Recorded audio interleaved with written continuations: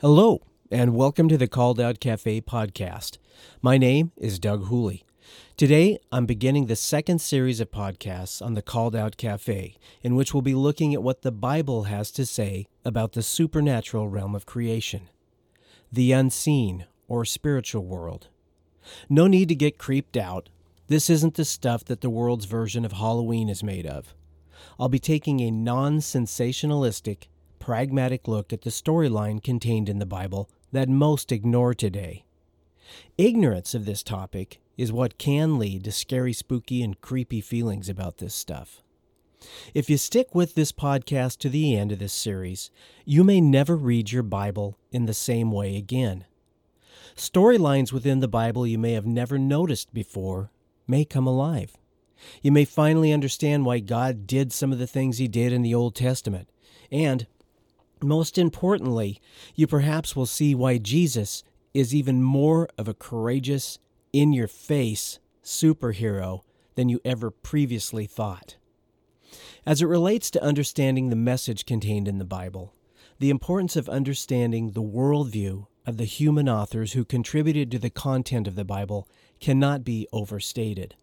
More than 1900 years after Revelation, the last book found in the Bible was written. If we want to understand the intended meaning of Scripture, it's our job to remove the copious strata of religious muck, which is piled up over the years, off the top of it. We also need to remove the filters and lenses of our own 21st century worldview. Before what became the canon of Scripture was even done being written, Paul wrote to the called out ones of Galatia these words, quote, "But even if we or an angel from heaven should preach a gospel contrary to the one we preach to you, let him be under a curse," unquote. That's from the book of Galatians, chapter 1, verse 8. To understand any of what Paul taught in his letters, we must first understand what Paul wrote according to Paul's own worldview, or we're in danger of superimposing our 21st century worldview on the words of Paul. Misinterpreting the essentials of what he wrote would be to receive a false gospel contrary to the one Paul taught.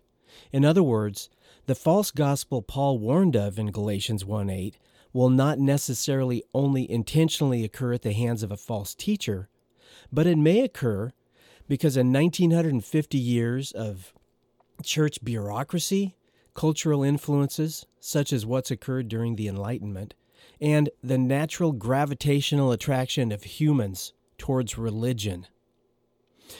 From my deep dive research on church history, I've noted three major areas where the culture of the church has had a major impact on obscuring the worldview of the ancient biblical authors and the primitive ecclesia. First, the loss of understanding of the Old Testament teachings from the perspective of the ancient Hebrews.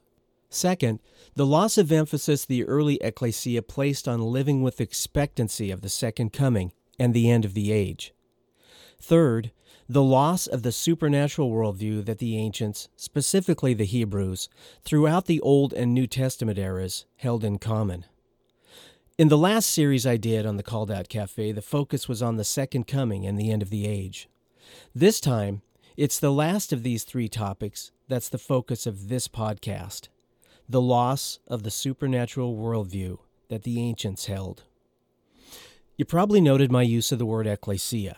Ecclesia is the Greek word used in the New Testament that's commonly translated as church.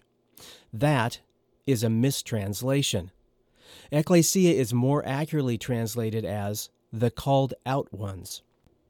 We know the word ecclesia was likely used first in Athens, when groups of citizens were called out from among the rest for a special purpose. Purposes like deciding if the city should go to war or engage in some type of public work. That's the meaning behind the word as Jesus used it. He was referring to His people, which would be called out from among all the rest for His special purpose. I use ecclesia instead of the word church because that word, church, comes from another Greek word that's only used a couple of times in the New Testament, meaning the house of the Lord. It literally refers to a building. I personally strongly believe that the institutional church has become something that does not represent Jesus. That's what the book I'm working on is talking about. So when I refer to the church, unless I slip, and I do, I'm referring to the institutional church that's developed over the last 2 millennia. And when I use the word ecclesia, I'm speaking of the body of Christ, those whom God has elected to eternal salvation and Jesus has purchased with his own blood and called out from among the rest to be his own people. Back to the topic at hand. Deterioration of the first century ecclesia's worldview of the supernatural sphere began almost immediately. It started with the diminishing of Jewish Christianity and the increase of the Gentile paganized worldview. The weakening of the biblical view of the unseen realm picked up speed as Augustine of Hippo in the 4th century put his quill to parchment after Rome embraced the church. But the largest impact by far has occurred since the Reformation of the 16th century. It was during the Enlightenment and modern era that man's reason and, quote, science, unquote, relatively quickly provided the dominant lenses through which we interpret Scripture pertaining to the unseen realm. To get along with the newly formed or invented secular world, as far as possible, the interpretation of Scripture changed to what would better suit the natural world, what can be observed and explained by humans in natural terms. Today, what the Bible plainly says about the supernatural realm, when left unfiltered and explained away through human reason, offends our 21st century rational, science-based sensibilities. Although few would admit it or even be aware they're doing it, explaining away the supernatural has become a part of many teachers' basic set of hermeneutics, the rules we interpret Scripture by. It no longer takes any effort to remove the supernatural from the meaning of Scripture. It's the subconscious default of many who interpret and teach the Bible. There, of course, is nothing wrong with being rational. But where does limiting the knowledge of human beings to that which can only be observed through our senses leave us regarding a part of created reality which human beings are not equipped to observe for themselves? An unobservable realm, equally as real, and perhaps as large, or maybe even infinitely larger, as the one we can observe. One that we can only know about through divine revelation. To ignore credible revelation, such as found in the Bible, is not a rational thing to do for those of us who believe that Scripture was given to us by God for the purpose of knowing things we could not know otherwise. Truly, the Enlightenment era, as far as understanding Scripture, would be more appropriately titled the Great Darkening, since it's during that time that humans began to try and explain away the realm of the Spirit through physical explanations, things humans have had experience with and can relate to. Explanations that do not offend our scientific, rational minds or make the follower of Christ look, at least as bad, to their contemporary non-believers. The face value understanding of the supernatural as depicted in Scripture is downplayed to save face with our unbelieving friends, family members, and peers. Many categorize ancient man, even God's chosen people when necessary, as poor, superstitious saps. Some say, if only they would have been privy to the knowledge we have today, they never would have said the things they did in Scripture. They just didn't know how to accurately convey what God was trying to get across to mankind. Well, they did the best they could, given they were poor, superstitious saps. Or some might say of the ancients, they were the product of the culture around them and were describing things the best they could according to the primitive culture they were familiar with. Well, that's just a nicer way of calling them poor, superstitious saps. However, I contend that the first century Jew, including Jesus, Paul, the rest of the apostles, would have had a completely different, more accurate worldview regarding the unseen spiritual realm, and could have taught us many things about it that would indeed offend our delicate, The unseen world scares me. Rational? I've never seen, heard, touched, or smelled an angel. Minds. What will follow in this podcast series is a summary of what I currently understand the Bible teaches when we remove our 21st century Western lenses. I view what I'm going to talk about as only scratching the surface of what the Bible has to say about the topic. On a personal note, I didn't think the story contained in the Bible could get any bigger or more fantastic. It was sometime in the 1990s that I painfully let go of the selfish idea that the story contained in the Bible did not revolve around me. It wasn't about my health, wealth, or success, and it had nothing to do with my desires, personal preferences, or comfort. The story contained in the Bible revolves around Jesus. In the chief supporting role are the elect, the called out people of God, the ecclesia, or what many think of as the church. Then it was not much later that I let go of some of the last dispensational church-centric teaching I'd thought to be true, that the church had replaced Israel in many ways in this current age we live in. But what I came to know as being true is that since the time of Jacob and on into the age to come, Israel has always been and will be one of the primary leading characters in the story God is telling. But for me, the story grew again as I reconsidered the role of the realm of the Spirit has played and continues to play in it. It's no longer even a story that centers around the physical universe. Jesus is and always will be at the center of the story. It's what surrounds Jesus that's changed for me. Previously, it was always about God's plan to redeem man and eventually restore his creation to an Eden-like state. The spirit realm has always existed in my mind for the benefit of mankind. I thought God had created it for only that purpose. For example, he created angels to occasionally communicate with people and do things like rolling stones away, or at least one of them. I knew that some angels rebelled and caused people problems. But the story was still all about mankind and our relationship with him. There were several passages of Scripture that I've read through in the past decades that I took note of, thought they were strange, puzzled over them, half-heartedly accepted someone's half-baked interpretation of them, and then moved on. They served as a series of unconnected dots that I always wanted one day to take another hard look at. As you'll hear in the coming podcasts, at least some of the dots make more sense to me now. A few of the dots have even become connected with others. What I now believe is that the supernatural, unseen spirit realm is very real, and it, like the physical creation we live in, is especially important to God, and it plays an enormous part in His story. It, like our physical universe, is full of creatures that I can go so far as to say God loves.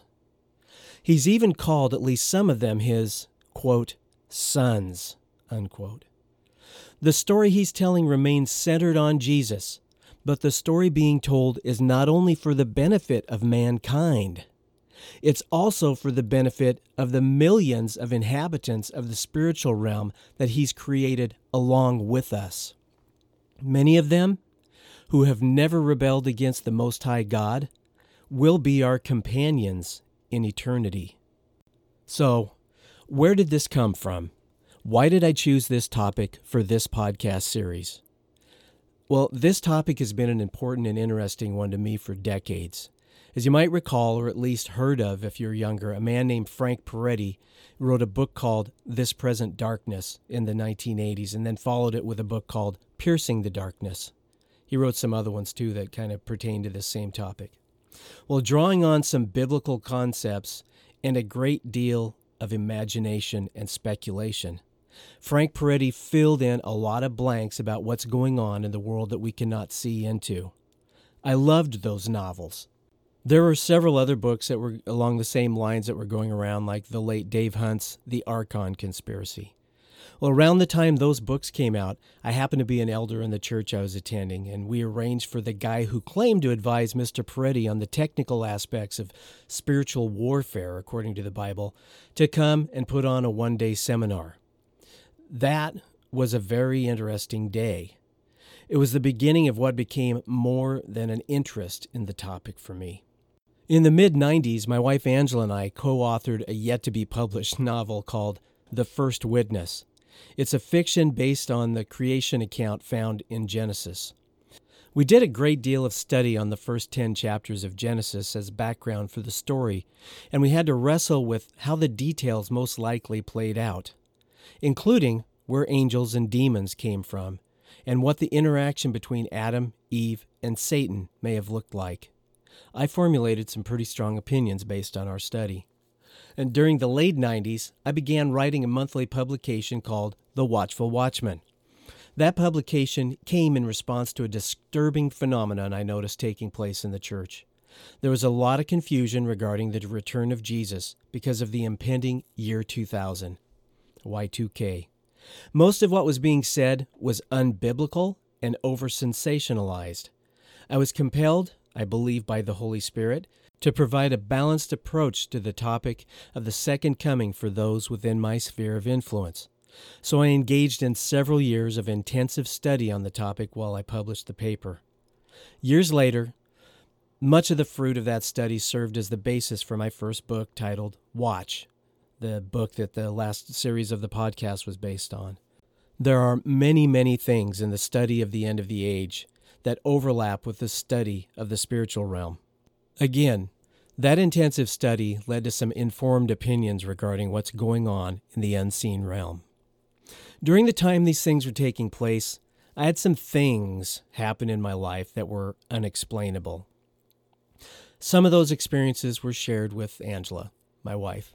Phenomenon that I puzzled over for years, searching for and trying to come up with physical explanations for what had happened. I won't go into those things right now. I tell you this because I have had personal experience with activity that was apparently initiated in the supernatural realm that manifested itself in the physical realm.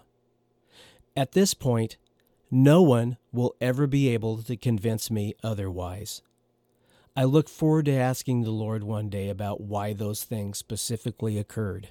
But I think I have at least part of the answer now. Again, more on that later.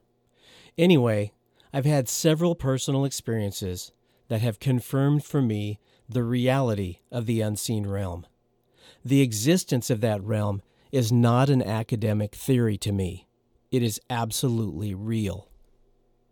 For the last 2 decades, I've been associated with a community of believers in which I have a deep respect for those that teach and have taught there. I've learned things there that have rocked my spiritual world. Some things I learned while desperately trying to hold on to the things that I had wrong. In my mind, I went kicking and screaming. Every time I have disagreed with what has been taught, I've been driven to study the Bible even more. So, I view these disagreements over some topics in the Bible as being very productive. But the results of my studies have not always found me in complete agreement with the teachers at this fellowship. There's some things that I continued to differ with them on. Specifically, several things that I was driven to study for myself will be covered in this podcast series on the biblical worldview of the supernatural realm. But what has brought this series about at this particular time, after decades of interest and study, is essentially 3 things. First, I've just completed an intensive review of church history and took note of what I already stated. The Enlightenment has all but destroyed the biblical worldview of the supernatural realm. And becoming reacquainted with that realm, according to the Bible, really got me excited about sharing some of the things I've learned over the years, and the podcast is a great way to do so. Secondly, I've noted some other followers of Jesus that are in my life were more and more questioning what I consider to be solid biblical truth about things pertaining to the spirit realm. The final straw in this regard was when I heard one brother speaking of hell. He was saying, quote, as if there really is a place where soul goes to be held and tortured, unquote. He was sounding very critical of anyone who would believe such a literal interpretation of Scripture. When I heard others questioning what happens to followers of Jesus when they die, I knew I needed to make a case for what the biblical worldview of the spiritual realm is. Finally, I can't help but notice the amount of deception going on in the world today, the kind of deception that Jesus warned of during his Olivet Discourse, the kind of false information that could even deceive the elect, if that were possible. Please don't assume you know what I mean by this. I believe the deception runs deep, and that people on both sides of the issues that have entered into our culture are being deceived to different extents. This deception is causing unprecedented, passionate division. People are being compelled to take sides that may line up with political views, but not necessarily God's views. Well, I believe residents of the spirit realm, specifically Satan and his minions, are behind this deception. It became important to me to be able to articulate how Satan works. All of this is behind how and why I'm now bringing you this podcast series. It's not because I read some guy's book or that it's a trendy topic.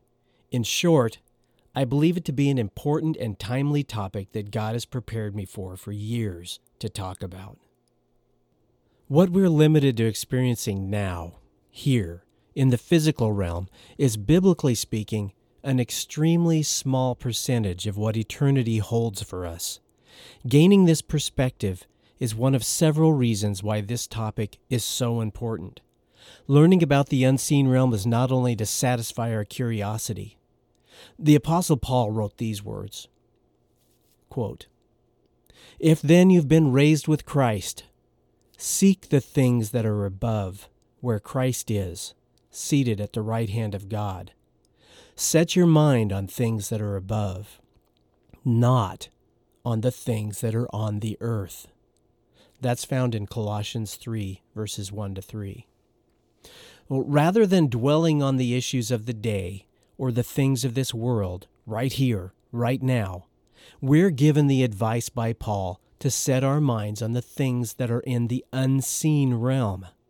The practice of setting our minds on the things that are above is so that we can maintain perspective on what's really going on here and now, what's important. And that's not a random thought that Paul had. Yet, how many of us know the first thing about the things that are above? How can we know about them? Well, Paul also said this, "For now we see in a mirror dimly, but then face to face. Now I know in part, then I shall know fully, even as I have been fully known." That's found in 1 Corinthians 13, verse 12. When Jesus returns, the unseen realm will no longer be a mystery. What God wants us to know about the unseen realm then will be clear, perhaps even before then when we die. But Paul is not telling us that we can't know anything about what's in the unseen realm ahead of us. We can know now, in part, primarily from what's been revealed in Scripture. However, there is this issue of seeing through a mirror. In other words, as we're trying to discern the unseen things and interpret what Scripture has to say about what lay ahead, we superimpose the current world we're living in as though we're looking into a mirror. We tend to filter and interpret everything according to our 21st century worldview. Setting aside our worldview, even temporarily, is almost impossible to do unless we train ourselves to do so and consciously and methodically practice it.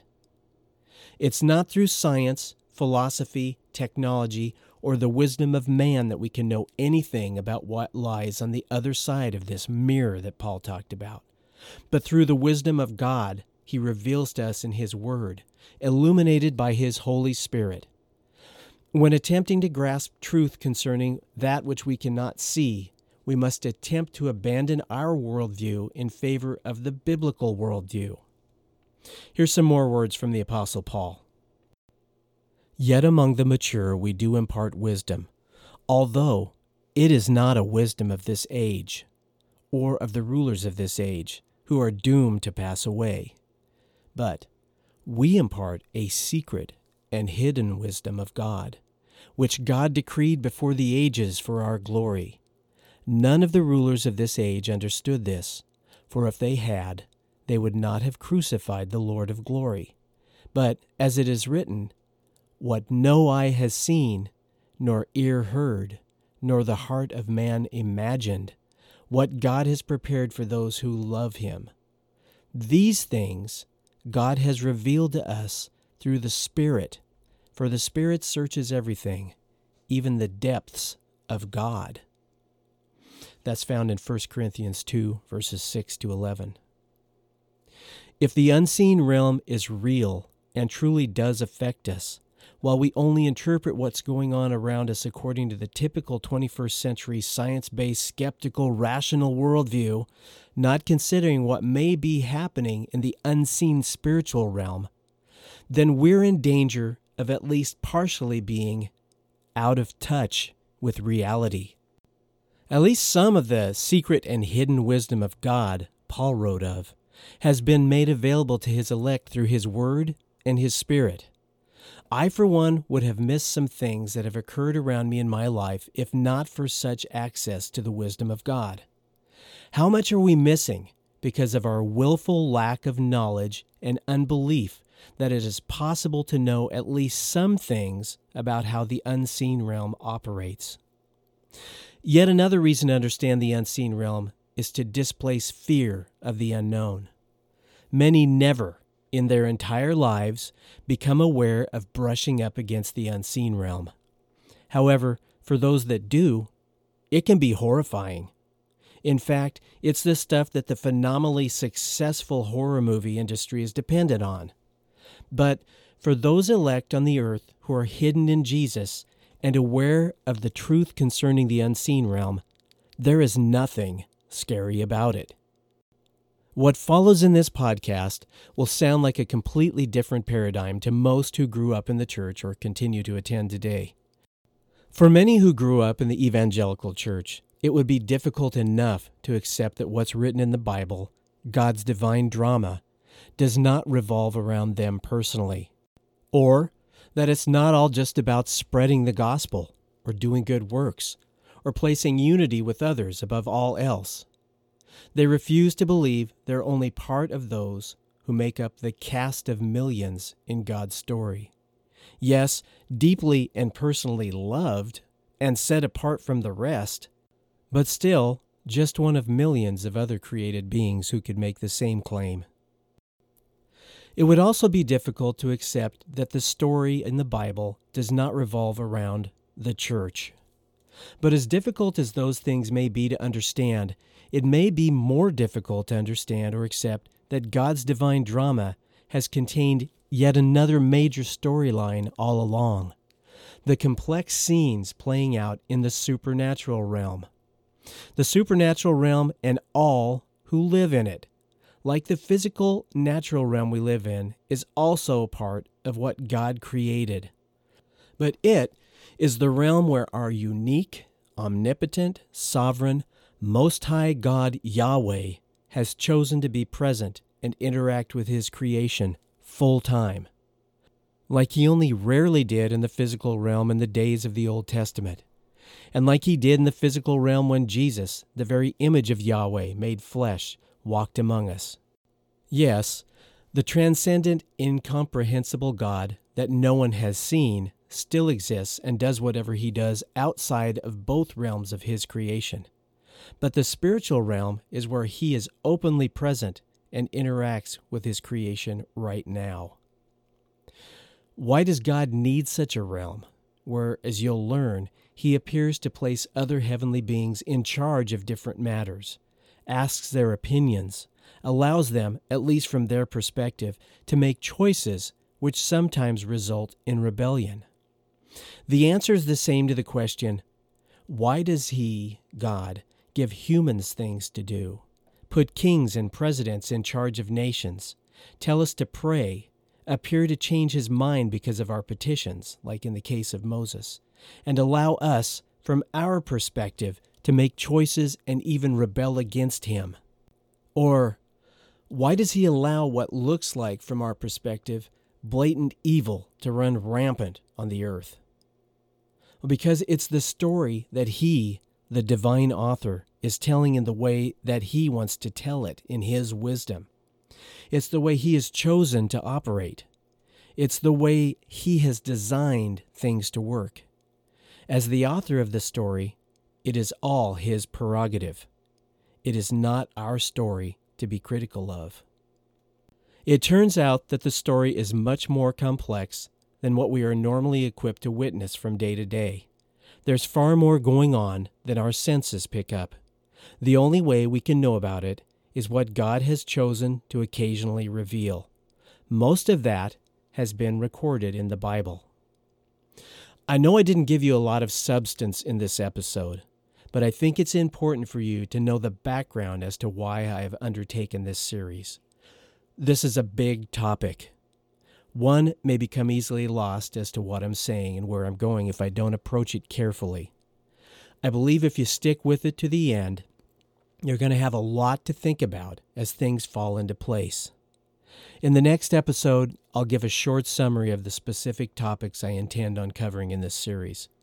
I won't go into a great deal of detail or provide much defense of what I'm saying in the next episode. I'll leave that for when I cover each topic in detail. But until then, may God richly bless you, and Maranatha. Until my next podcast, you can follow me on Facebook by going to the Doug Hooley Ministries page. I'm on Twitter at Doug H. Ministries, and I'm on Instagram at Doug Hooley Ministries.